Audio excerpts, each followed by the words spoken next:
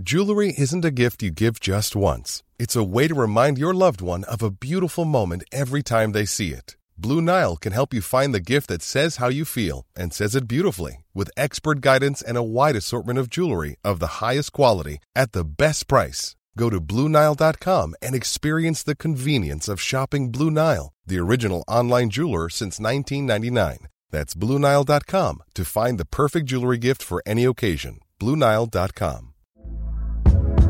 Hey there, it's Michelle Norris. I'm host of a podcast called Your Mama's Kitchen. When I travel, I'm usually looking for a way to find a taste of home when I'm not at home. And one of the things I love to do when I am at home is entertain. And Airbnb allows me to do that. When I was in California recently, I rented a house that had a great kitchen. And when we were sitting around the table, we're all thinking, we're in someone else's house. Someone could be in all of our homes as well. If you have a home, but you're not always at home, you have an Airbnb. Your home might be worth more than you think. Find out how much at airbnb.com/host.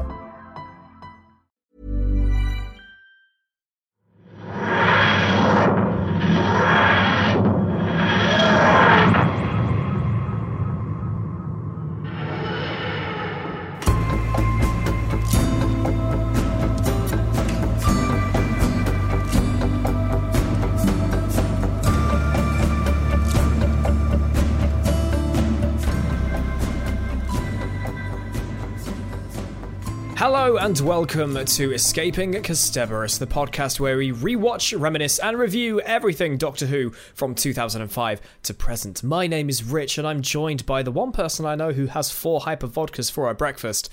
It's Amy. God, I'd feel ill if I did that. I just go through the episodes and think, right, what can I take from this to introduce Amy with? There's not just saying you're the villain of the week. I was going to say. I nearly went with the one woman who can't seem to count how many legs she has. But then after that point, Captain Jack says 4 hyper vodkas. I'm like, cool, I'll go with that. Hyper vodkas, let's go with that. At least I'm not the gas mask child, so that's good. Yes. But welcome to episode 10 of Doctor Who Series 1 and also Escaping Kasterborous Series 1. Get it? Because we're syncing up. Even though I think before we even get started, Amy and I have been discussing this about whether come season 2 of Escaping Kasterborous and also getting into the second series of Doctor Who, whether we do the 2-part stories as one podcast instead, because which we think might be slightly easier. Last week we covered all the characters and everything. There are no new characters get introduced really in this episode, so there's not really as much to talk about this time. So apologies if this is slightly shorter. Yeah, this one might be slightly shorter, but it also means that if we do 2-parters, like the podcast could go on for a little bit longer. Like if it was an hour and a half, for example, that'd probably you'd be rather better. you'd have an hour and a half to listen to rather than an hour podcast one week and then just half an hour the next week, which seems kind of pointless. So we think we're gonna do, starting with series 2, we'll do a podcast for the 2-parters. Interestingly, when we get to after the next episode and we hit the 2-parter for the end of the story, I've never really considered that a 2-parter. I've always seen them as like 2 episodes that they do follow on from each other, but not so much that I see that as like 50% of a full story. I see it as Act 1 and Act 2 of a bigger finale. It's not like the way that this was 50% of a story. Yeah. But anyway, that's not important because we're going to talk about the Doctor dances. And I mentioned last week that this was the thing that this is the specific episode of the Empty Child saga, for lack of a better phrase, that scarred me as a kid. This was aired on the 28th of May, 2005. Why did this one scar you more than the last one? Because I think this is the only part of it I actually saw when it originally aired. I don't think I saw the Empty Child part, or just the Empty Child. I don't think I saw that air on the day it aired, because I think I mentioned this on the first episode of this podcast. When I was young, I was doing all my dance classes, and a Saturday night was one of those things where I was going to be at my dance classes. It's why I didn't grow up with Saturday morning cartoons or stuff like that. If I got the chance to sit and watch Dick and Dom at the Bungalow, it was because my dancing classes weren't on or I was ill or something. I never got to watch any of that. So school on Monday morning, everyone's talking about whatever. Is it SMTV? Was that a thing? Yeah, it was, but I never watched it. Yeah, like all the big Saturday morning shows and stuff like that. Everyone would always talk about that, and I was like, I was doing my ballet classes and my tap dancing, so I don't know all of that stuff. So Empty Child was one that I think I watched for the first time properly. I think I might have seen clips of it on the BBC website when you'd had to download Real Player, which I think we did talk about before. Oh my god, Real Player. Yeah. And so I'd only seen bits and bobs of that. But Dr. Dances is the one that I remember seeing, because the day that this aired, I remember this so vividly. My family, or like some relatives on my mum's side, had a caravan, a static caravan at a holiday park in Great Yarmouth. And occasionally on weekends we would go there. And I remember this Saturday, the 28th of May, 2005, I finished my classes and we went straight to Great Yarmouth. It's about, an hour away from where I'm from in Lincolnshire? Hour and a bit, maybe. And I remember, like, saying to my dad, like, are we there yet? Are we there? I want to get in so we can watch Doctor Who. I don't want to miss this, because I missed last week's. I want to watch this week's. And I remember getting in, and I think we might have been, I don't remember how far in we were. We may have been at the point when the Doctor was in his room and the tape recorder ends. I think that might have been whereabouts we were. But that night, we watched that latter, I don't know, half of that episode. Yeah. And we get to the technically two transformations that happen in this episode, because we said this last week that they didn't go overboard with God. The transformation sequences in the episode. Most likely down to the fact that they probably didn't have the budget to do all of these pretty good looking effects, actually. Yeah, they were not bad, actually. And so one of them happens like off screen. You have the guy that's locked up. Is it Perkins? Something like that, I don't know. Whatever. And you've got Nancy locked up with him. And he really goes overboard with it, which was creepy enough. And then just look at the camera cutting back to Nancy and hearing the sound of the... I don't even know how to... It's kind of like a crunching... Yeah, it's like a crunchy, squelchy kind of noise. Yeah, it's not very nice. It's not, no. And you sort of hear that happening, and I'm there, like, on the sofa. Like, I can remember this so vividly, being on the sofa in this caravan thinking, oh, God, I don't like this. Ugh. And then once we get to the point that the Doctor, Jack, and Rose have made it to the railway station, and they come across, what's his name? Algie? Yeah, I think it's Algie. And Jack's like, oh, it's me, Jack. And he goes, Mummy. And it's like, oh, no, it's going to happen again. But this time, he falls down and you see it profile. And you see how much the front of his face, like, sticks out. And then you get the close-up of it, of his mouth. Like, it's sort of the end of his mouth, like, turning into the metal grate and it blacking up. And then his eyes growing. It's so snappy compared to the Dr. Constantine one in The Empty Child. But even just watching that genuinely got me. Watching that again tonight, that is the thing. It's so quick. I almost kind of missed it. Yeah, but it's so well done. Oh, and yeah, absolutely. It shows you the bits that we remember from the Constantine one. It's like, there's his mouth changing, there's his eyes changing. You're seeing it from the side to see how much it like messes with this guy's face. Yeah. And that's what stuck with me. That's what scarred me. The Constantine one is creepy, but that one is the one that killed me as a kid. And I think it's because it's so unexpected. Yeah, it is just so sudden. Like he's all of a sudden 1 minute he's like, what are you on about, Jenkins or whoever, blah, blah, blah, you know? And then all of a sudden he's just kind of like, he's walking around, he's chatting to the other soldier, and then all of a sudden it's like, Mummy, it's like, no, nah. Yeah, like, you've had the one transformation of Jenkins, it is Jenkins, and you think, okay, that's the episode's transformation done, and then surprise, here's another one. And yeah, that got me. But my little brother, back then, he would have been, 6, I think? Yeah, he'd been 6. He wasn't scared of anything. No. Genuinely anything. I was scared of everything. He wasn't scared of anything. So he then proceeded to spend the rest of the night saying, "Are you my mummy?" to me. Of course he did. Just to get on my tits.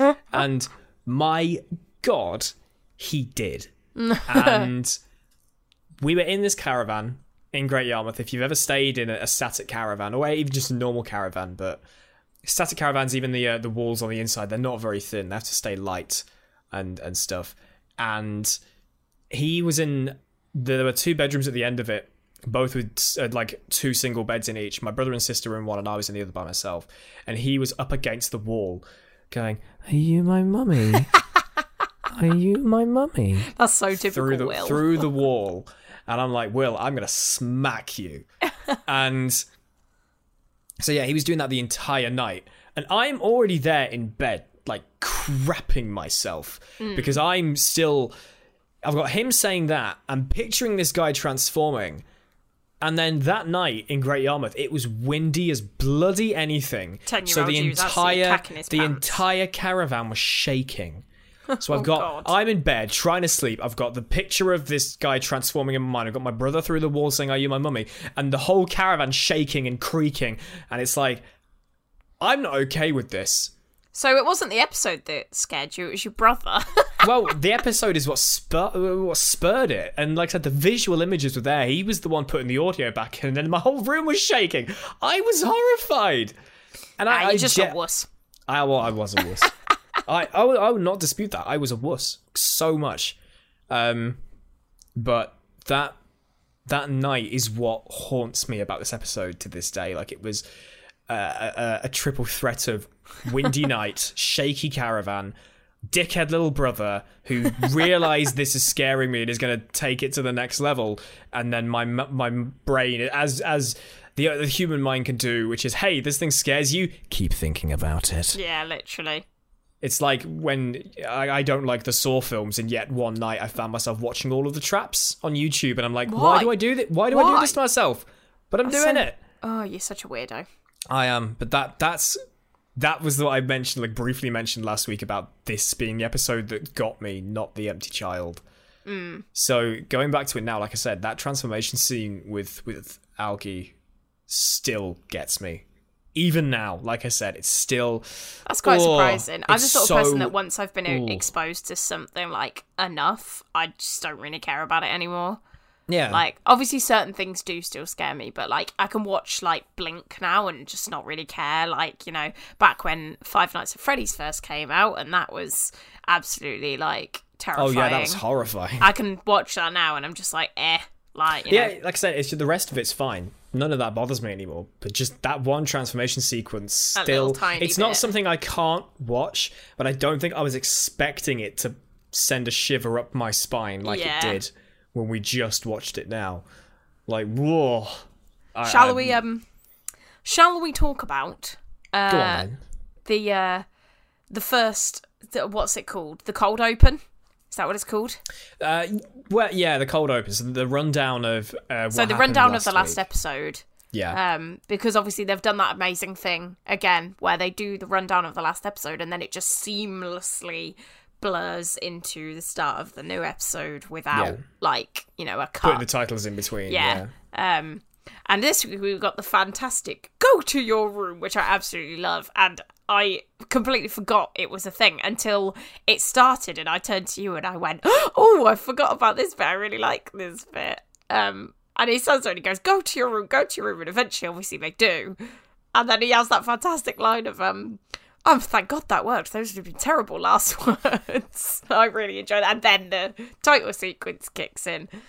But I find that to be like one of the best moments of Eccleston. You see him transition from, I am like terrified of my own life. Like the number of times that I think he says, I don't know what I'm going to do here. He says that it's sort of implied at the beginning of the episode, at the end of the last one when they're being surrounded by the zombies, and he's like, I don't know how to fight this. It's kind of like a trope of the episode. I can't boot somebody because if I do, I'm gonna change.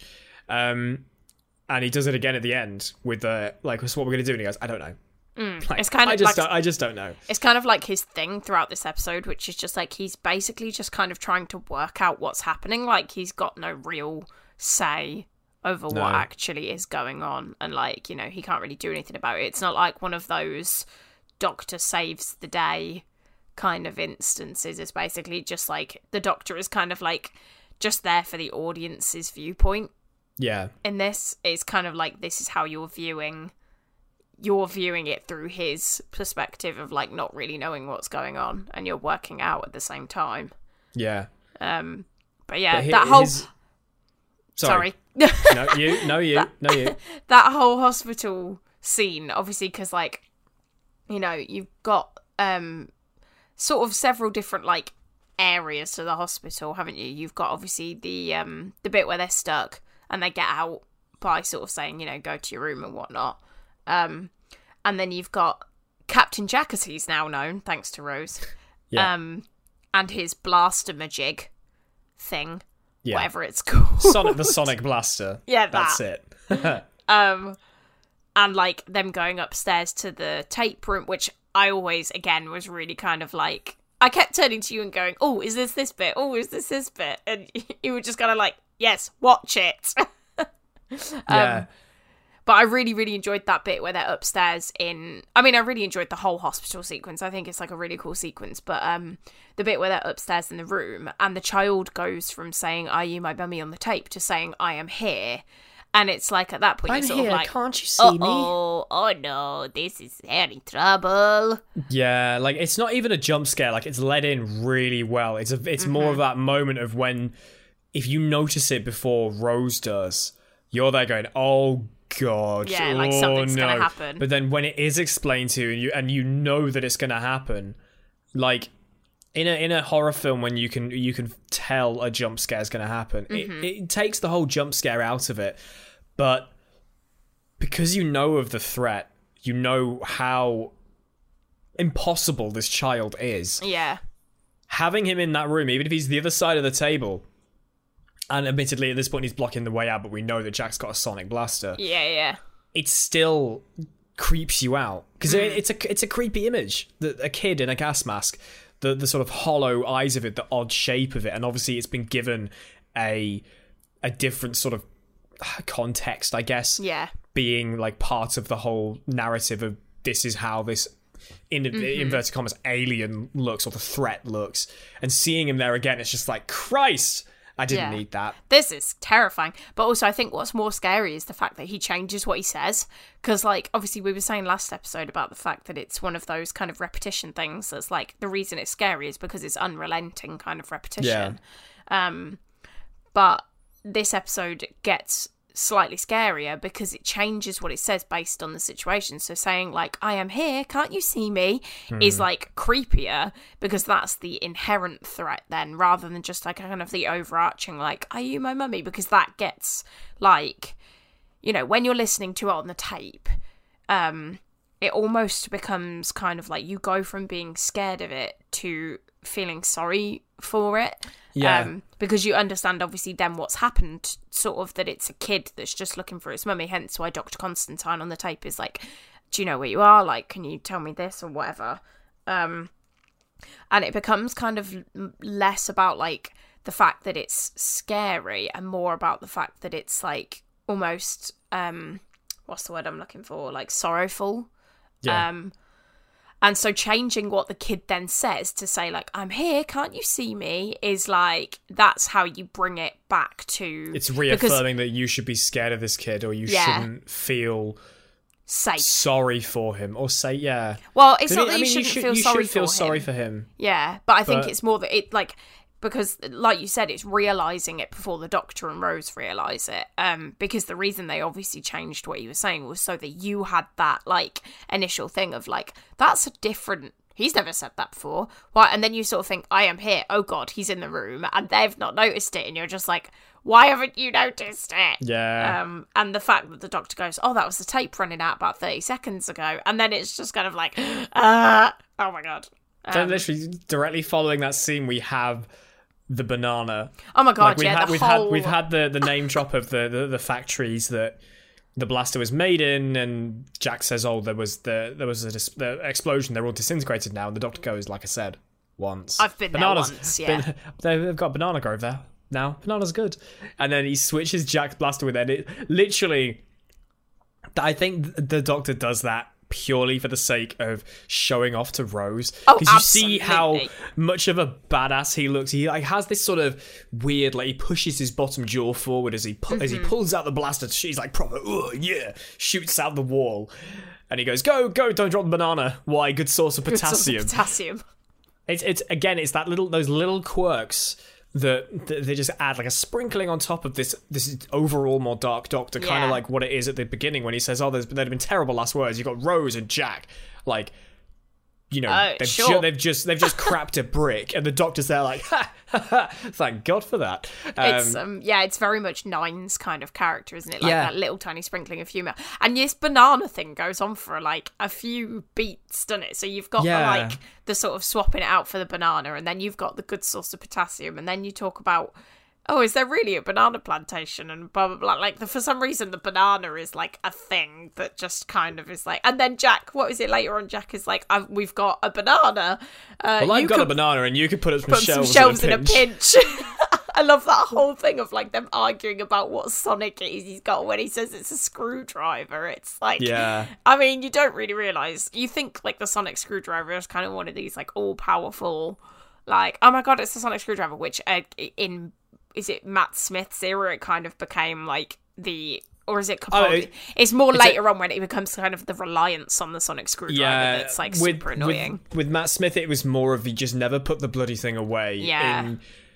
Kind of in Capaldi's era, mainly with the Sonic sunglasses, because I don't really recall seeing the TARDIS blue Sonic that frequently with Capaldi in Series 10, and then obviously the Sonic in Whittaker's era. It just she never puts it away. So overused. She never puts it away. I mean, that's obviously not her fault. That's bad writing, but like it's iffy writing, but. Yeah, it's genuinely it's a dick measuring contest between Jack and the Doctor. Absolutely, they've literally made that joke in Day of the Doctor when Tennant and Smith compare their screwdrivers. Oh yeah, and when Tennant says compensating regeneration, it's a lottery. And like that's all it is. It is literally like it's a pissing contest. Let's see how far you can piss. And that, like when Jack says, "Oh, this really drains the battery," and Rose is like, "Battery? I'll have the screwdriver then." That just seems to continue working. Yeah. And yeah, the Sonic is great in Series 1 because it is so like sparingly infrequently used. Yeah, it's used to open doors. It's used to resonate concrete, which I'm not sure he even believed was going to happen. Like, you know, you sort of look at him and think, do you really think that's going to resonate the concrete? And even then, it's like, as Jack has said, there's like a 7-story drop out there. How is getting the bars off the window going to help at all? Yeah. But that pissing contest between the Doctor and Jack is great because obviously the Doctor is trying his damned hardest to sort of re-show off again. Yeah. And, you know, Rose saying, why is it always the great-looking ones that have to disappear? And the Doctor says, like, I'm trying not to be offended here. And she's like, I mean men. And he's like, what? Wait, what? Like, yeah. Like, that makes it better? Yeah. It's really interesting seeing that dynamic between the Doctor and Jack. Because obviously, with last episode, you don't see Jack as much. At least with the Doctor, like that relationship is explored so very briefly, and then there is a bit of a clash, and there's a bit of fun and like jabbing fun at each other, and then it sort of comes back to the pissing contest, and then there's obviously Rose convinces the Doctor at the end to go back and save Jack. Yeah, because the Doctor's like busy talking, and he knows he's gonna die, and I think the Doctor was just gonna go, yeah, screw him. We're but just also. Leave him. Obviously, he manages to sort of get Jack to save them because, you know, in that bit where he goes, I've taken care of his psychology and all that kind of stuff. Yeah, get the bomb away. It's like, you know, Jack did the kind of right thing by taking it and not really worrying about... Well, I mean, obviously he was worried about whether he was going to die or not, but like, you know... Well, that's why he kept asking the computer, like, how can I survive this? And the computer's like... Under the sink! Computer says no, quite frankly. But yeah, it's that whole everybody lives thing, because for some reason I forgot that, like, actually this once everybody does live. It's, like, literally no one dies in this whole episode. Yeah. And it was, like, when the Doctor was saying everybody lives, I was like, there's got to be some sort of catch here. Like, surely not everyone can live. And then obviously you have the whole thing of, like, going to Jack, and I was like, oh. But then I sort of forgot that, like, Jack... I knew obviously he survived, but like I'd forgotten how, and then all of a sudden it was like that beautiful shot of dragging backwards from Jack's cockpit and then just sort of ending up into the TARDIS. They just bolted the set onto the TARDIS set. Yeah, it was beautiful. And went from there. It's a good. I was saying to you, like, I'm really excited to see this shot again because it does look so good. Because you just don't expect it. You expect it to kind of like drift backwards off the ship and just sort of say like goodbye to Jack, and then all of a sudden you get Rose going, Are you coming then? You coming or what? Yeah. Close the doors. Your ship's about to explode. There's going to be a draft. It's actually kind of hard to realise that Jack isn't immortal here. No, he's completely mortal. That's it. And it's like when we get to Parting of the Ways and you see his fate and you kind of go, oh, he's fine. And then you realise, oh, wait, no. He's not. Oh, God. It's also, speaking of beautiful shots, that bit where... the warship alarm goes off, and it does that amazing like moving shot down the hallway into the kid's face. It's like a weird swinging shot with all the lights are swinging as well. Wonderful, I love that. It kind of reminds me of I might get this wrong. Who's your favourite? Edgar Wright. Yeah. Because obviously he does the movement shots, but he actually does them like the way you see them. So like he'll swing and stop rather than like starting and reversing the shot. Was that what you said to me?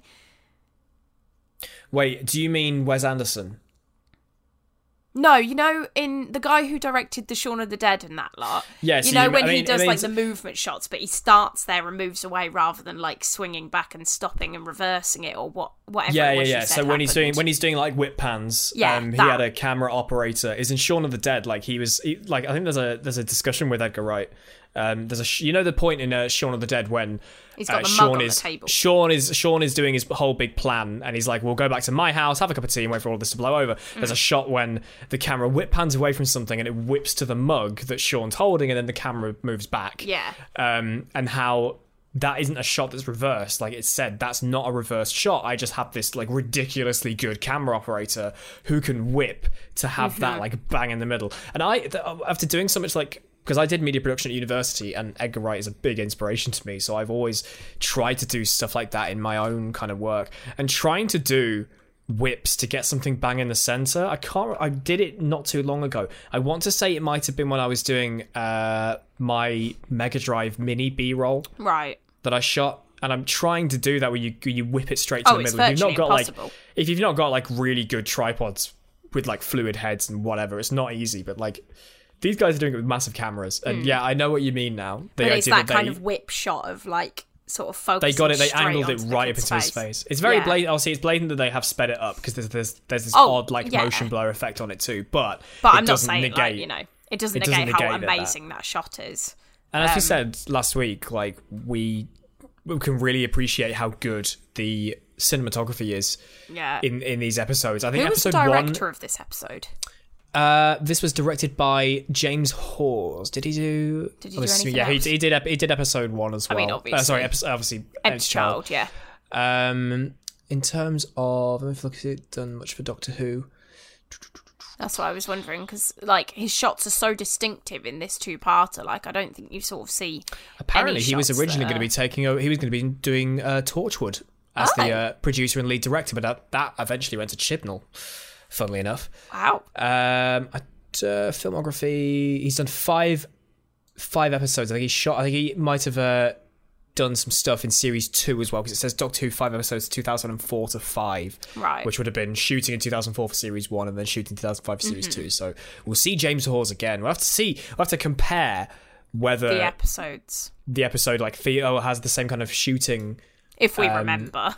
If we remember. We'll have to... Somebody take note. Somebody remind us. Who's listening. And remind us that James Hawes, we need to keep an eye on him and see if these are shot in the same kind of way. Because, the cinematography is great. The whole feeling, the colour palette, everything about this episode feels so... It's so brown. Unique. Yeah. Is that, like, weird to say? But, like, the whole colour palette very, is just brown. It's brown. It's sort of brown, grey and deep blue. Yeah. I think. I've never been one to sort of analyse colour palettes, even with a media degree. Colour palettes is something we really I suppose obviously it's kind of brown because it's in the middle of like World War II. It's the middle of the Blitz, and, so it's going to be dark. Everything's dark. But also that's a point, like this whole episode kind of happens across like an hour or like a couple of hours? The whole two-parter is 2 hours, because when Rose meets Jack, he says that in 2 hours. In 2 hours' time, a bomb is going to fall on it, and it'll be destroyed forever. So give me the 50% right now. Yeah. So yeah, it's interesting to see that this plays out over 2 hours. So you could almost say, to some extent, you could play it out in real time. Yeah. Because obviously this lasts an hour and a half. So give or take half an hour, you could almost see this event, the events of this episode play out. Yeah. Which is actually quite cool to think about. I never really thought about that before. It's one of those things. That. And I just kept bringing up the video game reference again, didn't I? When I was like, oh, this is the stealth section when Nancy's trying to get to the... I could just imagine the player having to, like, walk around, kind of Last of Us 2 style, where you could use your audio thing to hear where the soldiers are to try and avoid them to get to the warship. You should celebrate yourself every day, but some days you should celebrate with jewelry. Whether you want to commemorate an unforgettable moment or just bring some added sparkle to your collection, Blue Nile can offer you expert guidance and a wide assortment of jewelry of the highest quality at the best price. Go to BlueNile.com today and experience the ease and convenience of shopping Blue Nile, the original online jeweler since 1999. That's BlueNile.com. BlueNile.com. I'm Sandra, and I'm just the professional your small business was looking for. But you didn't hire me because you didn't use LinkedIn Jobs. LinkedIn has professionals you can't find anywhere else, including those who aren't actively looking for a new job, but might be open to the perfect role, like me. In a given month, over 70% of LinkedIn users don't visit other leading job sites. So if you're not looking on LinkedIn, you'll miss out on great candidates, like Sandra. Start hiring professionals like a professional. Post your free job on linkedin.com/people today. Millions of people have lost weight with personalized plans from Noom. Like Evan, who can't stand salads and still lost 50 pounds. Salads generally for most people are the easy button, right? For me, that wasn't an option. I never really was a salad guy. That's just not who I am. But Noom worked for me. Get your personalized plan today at Noom.com. Real Noom user compensated to provide their story. In 4 weeks, the typical Noom user can expect to lose 1 to 2 pounds per week. Individual results may vary. Yeah. But, and then you've got the alarm going off and you go, oh no, and then doors open, final boss. Here we go. The final boss is just a bunch of nanogenes. Jamie in a big health bar appears. And it's like, oh no, Nancy used I'm your mama. One hit, critical hit. It's so weird to think like this whole episode could have been solved if she'd have just gone, yeah, I'm your mum. Yeah. And the doctor does very much say, like, so you hid, you lied. And he has this, like, this pissed off tone. But I think at this point in time, because he's already said, I don't know, he sees this as a means of, like, maybe this could work. Yeah, so it kind of pushes her. Obviously, he kind of, like, it's not really seen as blatantly obvious as this. Kind of like Gwyneth in episode 3, where it's like she's going to give herself to save everyone. Yeah. And Rose is like, no, don't do it. Rose maybe hasn't read into the idea that this could also not work. Yeah. The doctor could say to her, go and speak to him, go and hug him, go whatever, see if the nanogenes can work it out. But otherwise, if it doesn't work, he's basically just condemned Nancy to death. Let's face it, death. Because the people who are the zombies just aren't themselves at all anymore. And it could have not worked, and then the humanity could have been screwed. Well, I mean, humanity was screwed anyway, I suppose. It was like, the doctor could have easily gone ham on her about this. But obviously the thing is, though, he's got that kind of caring side as well, though. Like, absolutely. You know, you sort of talking about a teenage mum during, like, you know, the 1940s or whatever, 1930s it would have probably been. 1941. No, well, yeah, 1930. No, she would have been a teenage mum in the 1930s. 1936, is what 1937, I mean. she would have given birth. Yeah. So it's not obviously like impossible, but it's relative. Obviously, by the doctor's kind of shock, it's relatively unheard of. Yeah. So I think the reason it's kind of like tough love is the reason why he's a bit harder on her. But I've always really adored this episode. Like, that bit where she sort of goes up to Jamie and is like, yes, I am your mummy. I was literally crying, like, actually crying, just because it is sad, I think, because she says, you know, it's all my fault. And because she realises that throughout all of this, she could have just said, Yes. The mummy, the titular mummy that is being looked for is her, but she's hiding away. Probably down to the shame of being a single mother, a teenage mother in the Second World War, because obviously times back then were very different to now. Like, you know, racism, sexism, the approaches to women and whatever, like that was all very different then than it is now. Even though, interestingly, we get one very on the nose sort of gay relationship, another one that's a little more implicit. So is this the bit where she's in the house? Yeah, Algie, we were talking about this last week about how Jack slaps Algie on the bum and he sort of grins it off. And Jack then says, and I kind of missed this whole section at the beginning of the train yard before the transformation. I always sort of brush this over because as a kid, you don't know what on earth they're talking about. Now, obviously, you do. And Rose is like, oh, no, I'll go distract the guards. And she's like, right, okay, let's get the girls out and let's go do it. And Jack's there like, trust me, you're not his type. So it's obvious, yep, they're shagging. Yeah. And then you've got, what's his name? Mr. Lloyd.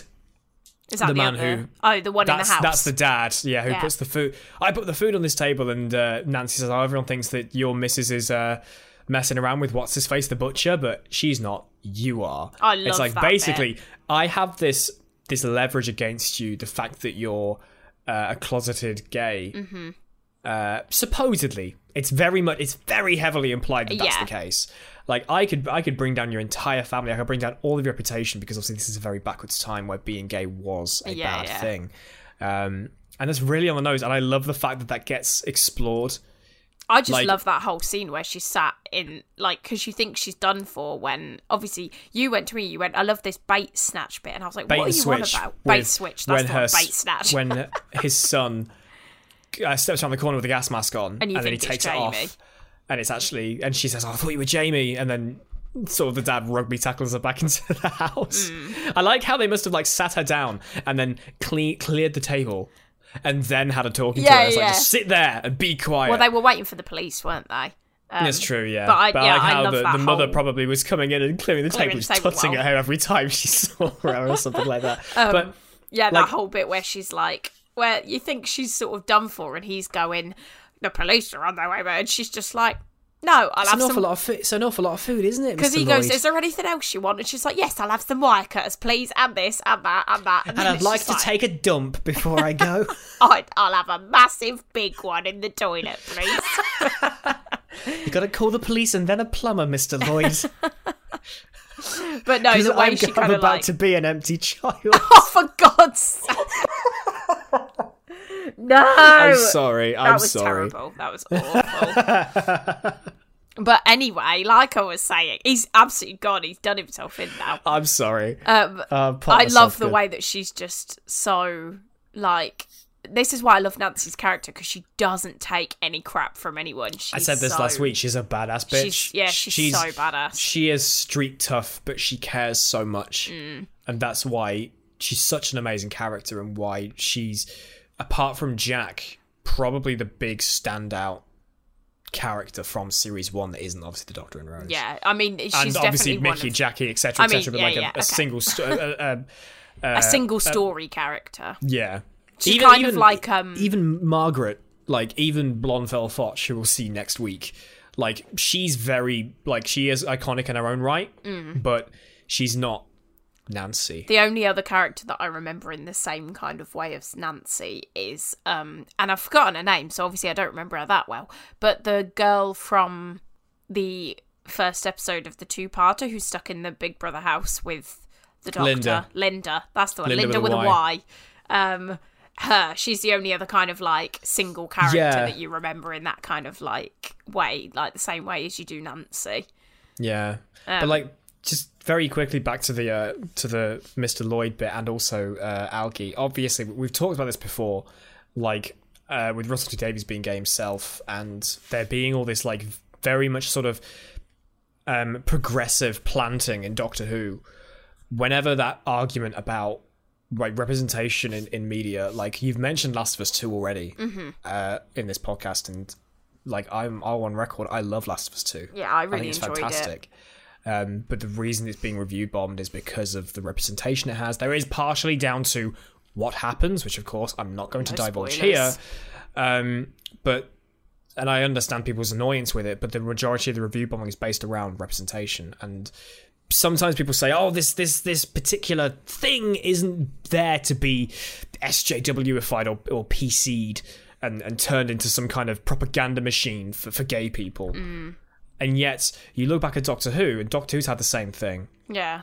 You had Bill Potts being a very openly gay companion. Who she mentions, like, every episode. Almost potentially a bit too much, which we will get to in Series 10. And then you had the casting of Jodie Whittaker in 2017? Yeah, something like that. I think it was. Yeah, 2017 she was cast. And everyone going all arse about tit about that. And then you look back to 2005, technically even 2004, and go, look, it's always been here. You just didn't notice. It's always been here. But because it's so much more implicit, and you have to, and I don't want to make a gross generalization of people here who do complain about these things, you've got to be clever to spot it. Like, if it's more on the nose, people get more arsey about it because they can actually see it. Whereas if you go back and you watch it, you realise it's been there the whole bloody time. But it's the thing of, like, it's not even the whole... I mean, this is a very different conversation. I will try not to get too into it because it does make me angry. But the whole thing of, like, oh, you're going all SJW. It's like, no, these people exist. Like, just because you've given them a storyline for no reason, like, literally, you know, The Last of Us having representation in it isn't because they thought, oh my god, we've got to appease the gay masses. We need to tick all of these boxes to make sure that we don't get cancelled for some reason. Deal with it. Like, you know, these people exist. Like, the fact that Algie is gay, the fact that the head of the family, Mr. Lloyd, is gay. It's like, it's nothing new. Just, you know, it's just the fact that nowadays it's these people are fighting for their rights in the same way they deserve to. So... But that's the last we'll say on it, because obviously it makes me angry and I don't really like to talk about It's a huge debate to have, and it's one of those things that it will come up again in Doctor Who. Like, as I said this when I was doing Ups and Downs and stuff, like, Praxius, for all of its faults, had a fantastic gay relationship explored during that episode, and it wasn't the whole point, which is what people usually get pissed off with. If they'd have turned round and made a big deal about Captain Jack in 2005 being a gay character, it would have probably been better received, because it's not that it's oversaturated, but because representation has become much more prevalent across media, there are people who now just get sick of it. I don't even think it's that. I think it's the fact that, like back in 2005, you don't have the kind of instantaneous reaction that you have now. So, like, now we have Twitter, we have Facebook, we have, like, all the social media that is so, like, our ethos, like, from millennials kind of onwards, like Gen Z, whatever, we're all kind of grown up with this instantaneous, like, life. Like, you know, you want something, you order it on Amazon Prime, you get it the next day. Like, no one has to wait for anything anymore. And so I don't think it's even an oversaturation in, like, you know, because I still don't think there's enough gay representation, but it's people's instant reactions to it that are making it seem it look like it's an issue. Because back in the day, it's like someone sees someone gay on television and they'd have to write to the BBC to make it apparent that they were annoyed with it, so you don't get to hear about it. Whereas now you hear about it more often, and I think that's what causes the issues. It isn't the fact that people are being, like, you know, that shows and stuff have more features of it. It's that you just can't hear the arseholes. And personally, I wish we could go back to a time where you can't hear arseholes. But yeah, it's one of those things, annoyingly, that just is kind of... But I mean, like, rolling back to Captain Jack, and trying to get a little bit more back on topic. I do really enjoy that scene where he goes over to speak to Algie, and you left with the Doctor and Rose, and the Doctor's explaining to Rose about what happens with the repopulation of, like, human races kind of going off and spreading their dancing as, like... You know. Yeah, Rose is kind of like, oh, but I thought I had a chance with him, but then he's going off and implying that he wants to be with Algie, and I'm guessing that Rose doesn't really appreciate or understand, like, bisexuality or pansexuality. Or pansexuality or hypersexuality or whatever Jack would identify as. And I think, obviously, we said that Rose is a very open person. I think she's pretty game to get along with that. Like, the Doctor is like, yeah, whatever. He just kind of goes, oh, for God's sake, don't start. Like David Tennant, especially, when Jack's just hitting on everything that moves. Yeah. And the Doctor's like, oh, for goodness sake, here we go again. He's not around and saying, no, don't do that, because he's a man and you're a man, and oh, like, it's just a case of, oh, for goodness sake, mate, can we stop? Like, can you stop thinking about putting your dick in that for 5 seconds. If he does have a dick, I mean. Now that's a topic we'll have to cover on a future special bonus episode of Escaping Kasterborous. Does Captain Jack Escaping Kasterborous after dark? But yeah, that whole sequence, as I said earlier, the like, we didn't appreciate this as kids, and the Doctor's like, yeah, basically the human race evolved, they meet new people, and oh my god, do they get shagging. And they go off and dance. I love the whole thing. Like, I love that. Because obviously, again, kids, us being 10 years old when this aired, right over our heads. Mm-hmm. And all the adults just like, oh, okay. Sex jokes. Like, it's going to happen. But also the whole, like, I mean, you can understand why this episode is called The Doctor Dances, not just because they've got the dance sequence at the end, but because you've got, like, references to it sort of throughout. Obviously, when Jack's trying to intercept the intercom to stop, like, while he's trying to rescue the Doctor and Rose from that hospital room, and Rose is sort of, she's obviously flirting with the Doctor, sort of being like, come on then, you can dance, because she's got that face on. You know, Rose has that flirty face where she kind of leaves her lips. We've seen it throughout the majority of the last episode of her looking at Jack. Like, she's starting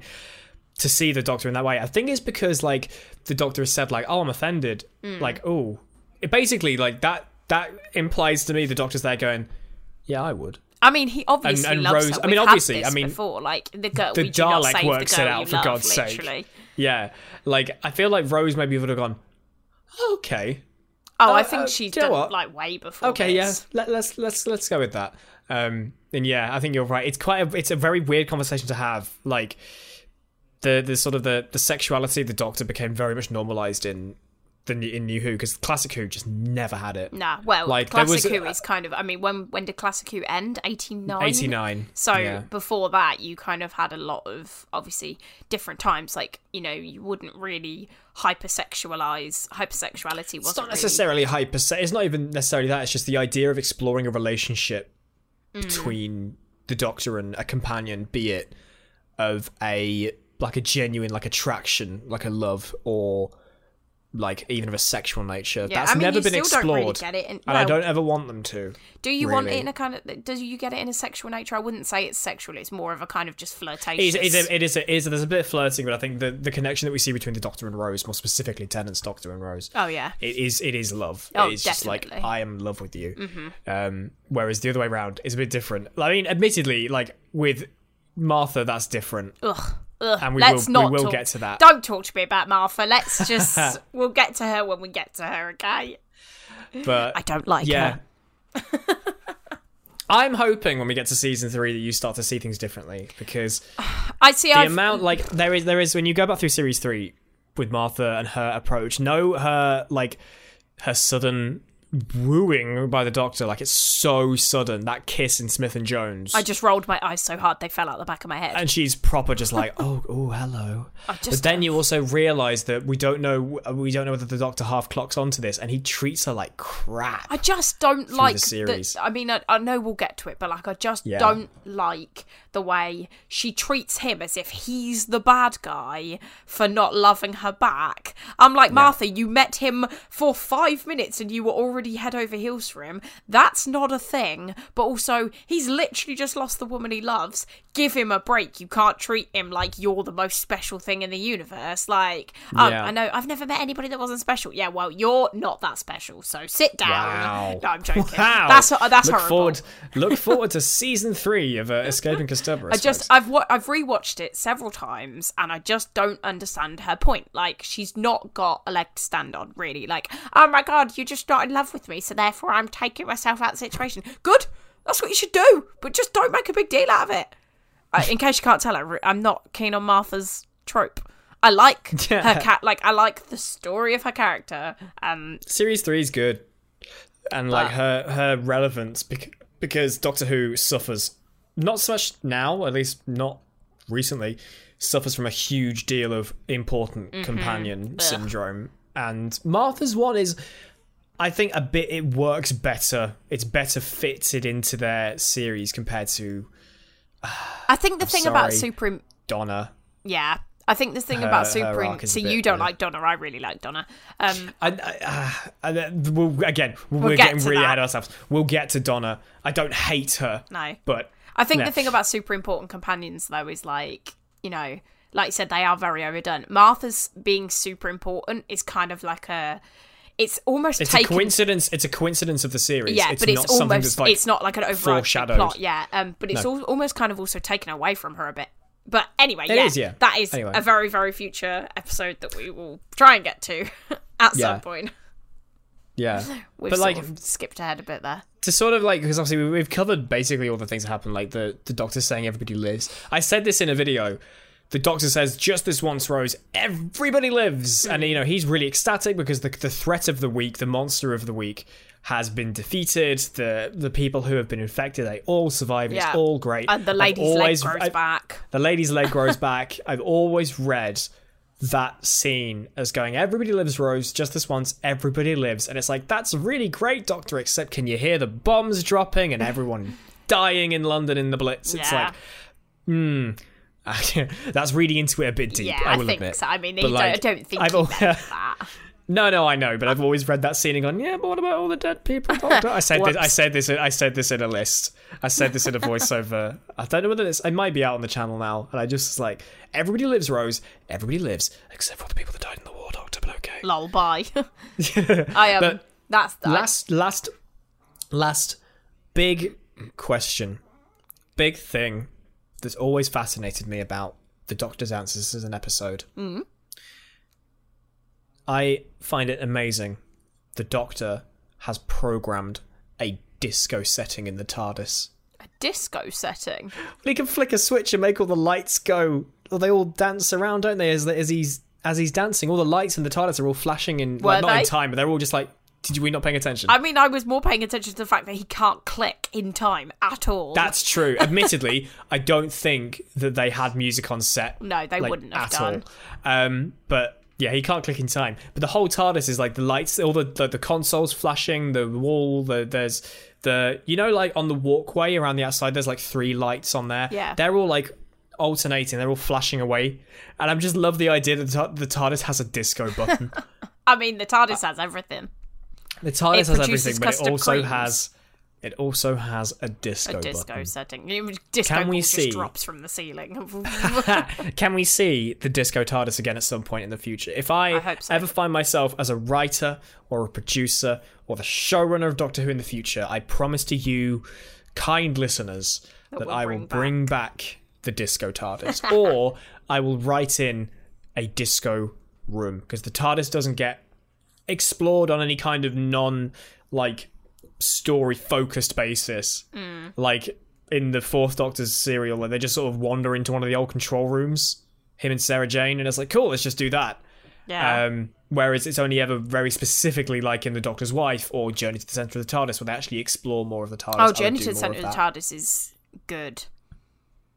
Wait, which one am I thinking of? Journey to the Centre of the TARDIS is the one with Clara. And no, Matt. I'm thinking of the Doctor's Wife. You're thinking of the Doctor's Wife. Yeah, ignore me. Journey to the Centre of the TARDIS is interesting for different reasons. It's Series 7, which, get excited for Series 7 of the podcast, folks, because Series 7 sucks. Hey. IMO, there's like 2 good episodes, the rest of it's all toss. That's going to be fun.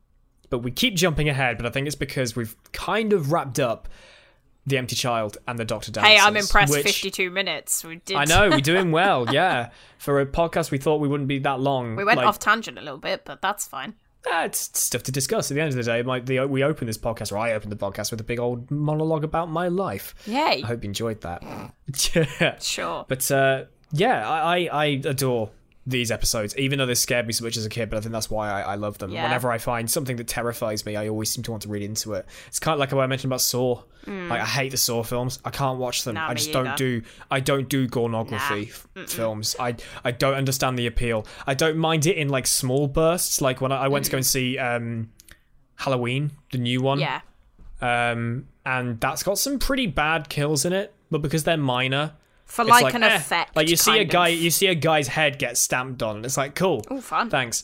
Yeah. I think I did kind of like, oh no, a moment there. there are certain things I can't do. But like Saw is one of those things I can't do, and yet I researched it and I read all the backstory because it's all genuinely fascinating. I think that's because it makes it less scary though if you read kind of all of that sort of stuff. And The Empty Child is one of those things where I've always been fascinated by it. I'm going to have to watch that second. I'm really sorry, by the way, if anyone can hear my tummy rumbling. It's like really gurgling in the background. I'm really hungry. I can't hear it. I'm going to have to make dinner straight after this. I hope you can't hear it either, because it is really going. I can't hear it. My bad. It's why, like, when I first rode the Tower of Terror at Disneyland Paris, it terrified me, so I had to research it. And The Empty Child is one of those things that I read into so much because it scared me so much. I think it's a lot fascinated me about the war, about the Second World War, that setting. Not so much because it had aliens in it, but just seeing the... That's not really the best word, but the aesthetic of the war. Yeah. Seeing that sort of sudden change in society fascinated me. So I loved reading about the war back when I was young. I think this was quite a few people's favourite episode as well, because we had a lot of people on the YouTube thing. A lot of people jumped onto the podcast. Like, oh my God, I'm so excited for this episode. Because it was this episode. And I'm not surprised, really. I did expect this one to get like oh God, it's The Empty Child. Like, this is what scared people. And I'm hoping that I've had people say to me, like, they've been going through Eccleston for the first time, like, properly. They probably just breezed over it, but because they've had the chance to like sit and watch it and then obviously hear us like break it down a bit more, have that chance to really appreciate it. Because I mean, we said this before, me and Amy already appreciate Eccleston so much. Don't skip 9. Never skip 9. And this is why. And we'll cover this more. Like, we'll do our general thoughts on series 1 after the series. Like, we're going to do an extra podcast for each series to talk about what we've seen, rank the episodes, I guess, and we'll just talk about it as a whole. But so many people are going through this and realizing why he's so good. And Empty Child, Dr. Dances, I think, is one of those two-parters that really does stand out. I still think it's one of the best stories / two-parters of the whole of Doctor Who. Oh, of Doctor Who in general, New Who especially. But like, it's just so good because it's so... Like I said, everything works. Nothing feels surprisingly tacked on. No. Like, I said last week about how it started out as just, here's a Chula warship, big deal, and then it branches and branches and branches into something more so naturally and so well. Yeah, it does it really kind of like... And the way the Doctor pieces it together in like little tiny bits here and there. So like Rose's rope burn and then the nanogenes on the ship and just not really. And then obviously the Chula warship. Like, I think he knows almost straight away that like there's obviously been something like, you know, when Jack says it was empty. That was one of the things back in the day that really got me. That really like, whoa, oh God, yeah. You know, what do you expect? Bandages, cough drops. It's actually full of nanogenes. It was like, oh God. Oh my God, like, mind blown. Proper got me. Yeah. And that's why we held Moffat, or we still hold Moffat for his standalone episodes and some of the stuff he did, some of the episodes he wrote in series 5 to 7. Sorry, 5 to 7? 5 to 10. Like, why we appreciate so much of his work, because he can craft stuff like this. Oh, someone else mentioned... in the comments last time. I know I said this to you already, Rich, but when we were talking about monsters that really scared us, someone in the YouTube comments for last week said about the Midnight Entity, and that, yeah, I agree. I heartily agree. That was hella scary, that whole Midnight. But we will get to that episode, because that is a good episode. But yeah, did The Empty Child scare you as a kid? You have to let us know in the comments section below if you are listening on the old YouTube. If you are listening to us on whatever podcast platform you use, then you can tweet us at WhoCulture. You can use the hashtag escaping Kasterborous. It's there on the title if you don't know how to spell Kasterborous. You can follow me on Twitter at pickupchangetoe. And you can follow me at Ames_Elizabeth. Next week, we are heading back to Cardiff to refuel, and we're going to go and bump... No, I was about to say...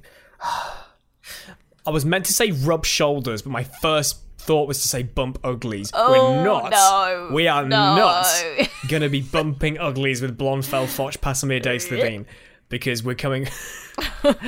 Hey girl, do you want something big and green and blobby? Not at all. Slightly farty. With a zip on it. Oh, we've got 2 areas to go into there. I mean... Let's just ignore that. I mean, let's face it, a zip's going to hurt on the old downstairs. But anyway, oof. This is a weird conversation. That's like catching it in your zipper. No! Puts a whole new meaning to catching it in your zipper. I'm not allowing you back on next week, okay? I'm just going to do the whole episode. Amy's going to monologue it. Thank God it's the end of the podcast. Thank you all so much for listening. Thank you. We hope to see you next week. If you have any questions regarding Boomtown, please let us know on Twitter, again, at WhoCulture. Use the hashtag EscapingCusterberus. You can follow me at PickupChangeToe and Amy at Ames_Elizabeth. Until then, take care of yourselves. We will see you next week. Bye. Goodbye.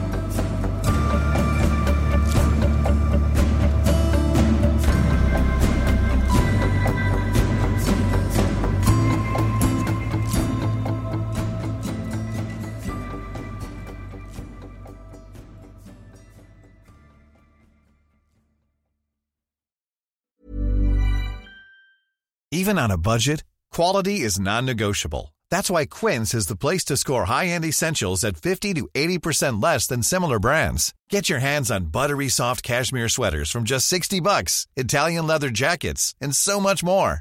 And the best part about Quince, they exclusively partner with factories committed to safe, ethical, and responsible manufacturing. Elevate your style without the elevated price tag with Quince. Go to quince.com/upgrade for free shipping and 365-day returns. Even when we're on a budget, we still deserve nice things.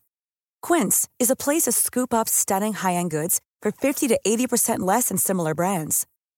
They have buttery soft cashmere sweaters starting at $50, luxurious Italian leather bags, and so much more. Plus, Quince only works with factories that use safe, ethical, and responsible manufacturing.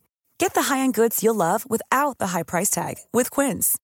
Go to quince.com/style for free shipping and 365-day returns. Save big money when you start your next project today at Menards. Convert your current recessed lighting with energy-saving LED downlights from Fight Electric. They're bright and install easily in just minutes. They also go from regular lighting to nightlight mode with just a simple flip of a switch. Save big on all Fight lighting products now at Menards. Shop our lighting options today in-store and on Menards.com. Save big.